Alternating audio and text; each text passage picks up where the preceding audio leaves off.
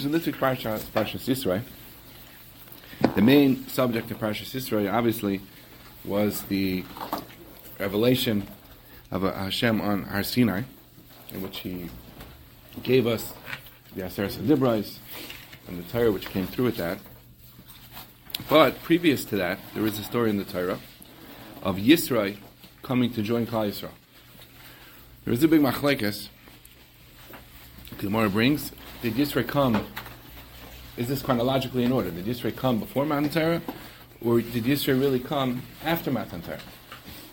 And even according to the opinion that Yisro actually came before Matan Torah, much of the story which is discussed here occurred after Matan Torah. So clearly, the story of Yisro, in its entirety, is chronologically out of order.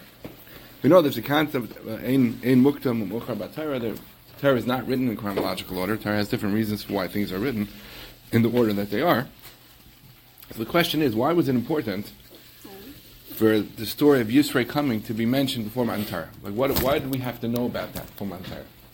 That's the question. And you could really ask the question, even if Yisro really did come before Matan Torah, if ein muktam u'muchar b'Torah, why was it important to mention it before? But the question is, why would Yisro have to? Why is prior the Torah being given to Klal Yisrael, or prior to Matan Torah, or the Ma'aber Har Sinai, maybe better said, we had to know about Yisro coming. And also, why is the end of the parsha? It's interesting. The end of the parsha, the last thing mentioned in the parsha is that Hashem commands Klal Yisrael to make a mizbeach adama, which is the outside mizbeach, not the mizbeach hazav, which sits inside the heichal. There's a mizbeach which sits in the chotzer. That mizbeach was made of earth, and Rashi explains it wasn't made of earth. It was a frame which they filled with earth wherever they're all the different places where they stopped. And later, the next pasuk says, "Ve'im mizbeach havanim." Eventually, you'll make that mizbeach out of stone, and then you can't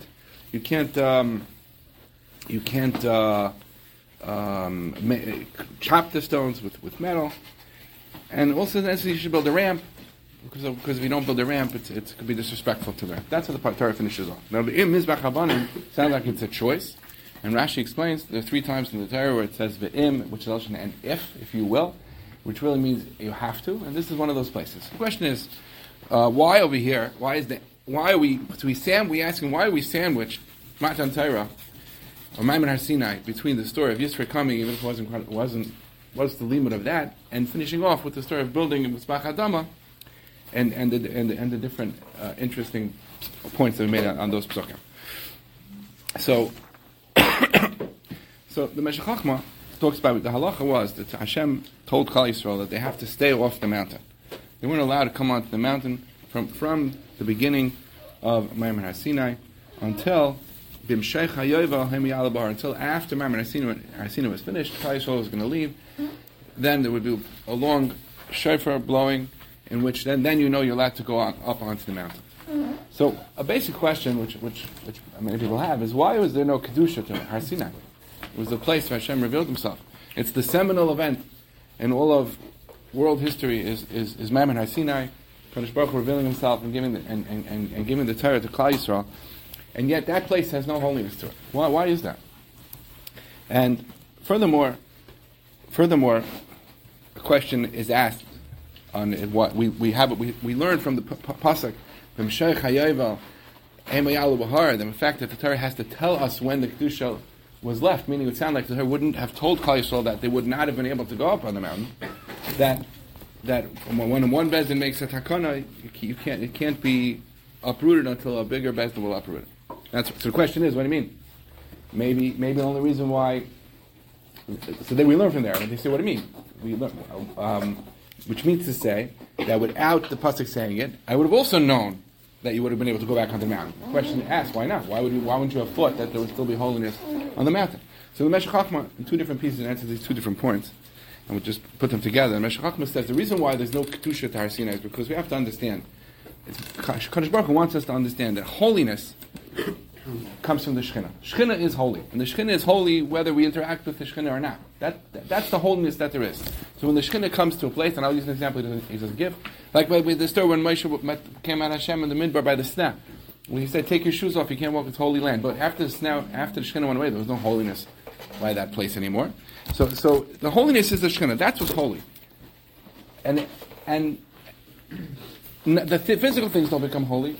It's the Shekhinah which is holy. So that's what Maimon Asina, which was the ultimate of all holiness. We want to make sure we understood that the holiness is the Shekhinah. And we'll come back to that in 1 second, but let's shift to the second piece.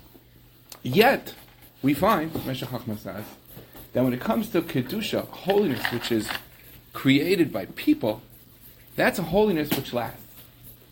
Because the holiness of Har Sinai, even without the pasuk telling us, we would have known that it would have gone away, even though it was a Shekhinah. But yet, because without getting into specifics and getting too complicated, from that story we see that if a person makes holiness, that's a holiness that lasts. That's a holiness that doesn't go away. What the holiness that a person creates is really just connecting to the Shekhinah. So how does that mean? How does that holiness stay and the Shekhinah's holiness just by being here doesn't stay? And the answer is because the Shekhinah is Kedusha, the Kadosh Baruch Hu is all of holiness. Whatever's connected with Hashem is holy. We live in a physical world. Hashem placed us in this physical world, and our job is in this physical world to connect this physical world to Hashem. That's very basic. That's our basic job in this world as human beings, to connect this world to Hashem. When Hashem revealed Himself, He was giving us the rules. He was giving us the instructions by which how we're supposed to connect to Him and to the world, us to connect Him and to connect the world to Him.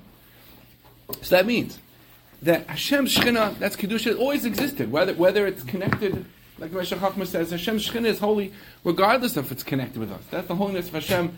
It has nothing to do with us per se. But when we bring that Kedusha and we connect that holiness to this world, that's a Kedusha that lasts. Because we've accomplished what we were supposed to do by bringing that holiness to this world. That's what Hashem wanted to do. Kedusha that we create remains, even though if Hashem Himself would have appeared on a certain spot, Kiviyachol, that's the holiness doesn't stay necessarily because Hashem's holiness is disconnected from this world. But when we make that connection and we connect to this world, because that's our job, we live in this world and we bring Kedusha into the world, we can make a holiness which remains. So that using those two pieces of Meshach Chachma. And if we understand things in that manner, we can go back and understand. We could possibly understand why we needed as a hakdama, as a preface to Matan Torah. We had to know about Yisro coming. Because who is Yisro? Yisro, especially if you understand Yisro came after Matan Torah. So Yisro came, joined Klal Yisrael, and ultimately brought his whole family to join Klal Yisrael, and he didn't go through Maimon Har Sinai. It wasn't something that he went through, but yet he accomplished the same thing. Because all Maimon Har Sinai did, Maimon Har Sinai made the Shekhinah and the Kedusha available to us to seize and to connect it. Once that happened, a person can connect to HaKadosh Baruch Hu, connect to the Shekhinah, even if he wasn't by Maimon Har Sinai. And that's very important for us to understand, both from Chazal said that everyone was by Maimon Har Sinai, but we physically didn't live there, so we maybe could feel disconnected. But if you see from Yisro wasn't there, potentially. And certainly part of the story took place later, was out of order. So it's important to mention Yisro coming by his own volition and coming to join Klal Yisrael. He was able to accomplish the same thing as those that were by Maimon Har Sinai. Just why? Because what happened by Maimon Har Sinai was that we connected with Hashem. That's what it was. And Yisro chose to connect to Hashem. It wasn't the Maimon Har Sinai itself. It wasn't the Shekhinah. That didn't have to be part of the equation of coming connected to Hashem. And that could be why we end the parsha with the Mizbeach Adama. Mizbeach Adama is, Rashi says, it's wherever they went, they filled the Mizbeach up with earth. Wherever you go, you can make the Kedusha happen. And perhaps that's why the next pasuk phrases something which you had to do, an obligation, in terms of it being a choice, as if, because it's just up to you. You would just have to connect with Hashem, and you can make that Kedusha happen. And just as one aside, it's famous, Rashi brings and the pasuk says that Kadosh Baruch Hu took the mountain and held it over Klal Yisrael and sort of forced us to accept the Torah, right? Until Purim, we accepted the Torah not by force, we accepted the Torah because we wanted to. And what was the result of that? The result of that was a Yontif that celebrates the holiness of the physical. The Avodah of Purim is all about eating and drinking and being happy, because even in there is holiness. Because when we accept the Torah, when we accept it on ourselves, we bring Kedusha into this world, bring Kedusha into this physical world, and we bring Kedusha into ourselves. And so that's a great lesson, because sometimes people think, we haven't fulfilled the Torah we were supposed to. We haven't connected with Hashem. But you know what? That's the past. And now, you just focus on the fact that I'm seizing the moment now. I'm seizing that holiness, and now I'm going to make something which lasts. I'm going to raise myself up, and I'm going to raise the whole world up. And in fact, the Brisa says that every day, Brisa and Ava says that every day a Baskal goes out from Har Sinai and screams out, Oilam Labrias Rabban Shal Torah. Woe is to the people from the embarrassment of the Torah. That means somewhere, this is not a physical kol necessarily, right? But the kol comes out to the whole world, across the whole world. You can connect to the Torah, and you hear that cry, from the embarrassment to Torah. Because if you connect to Torah, why is that? Because wherever you are, you have that opportunity to connect to the holiness of the Torah, connect to the holiness of HaKadosh Baruch Hu. And not only that, by connecting with the holiness of Hashem, you can make the world holy, and you can make yourself holy. So none of us have any excuses, because no matter where we are in the world, no matter where we are in our own level of greatness, we can always seize that moment and always seize that connection with Hashem. And that's what we see from the Parsha. And now we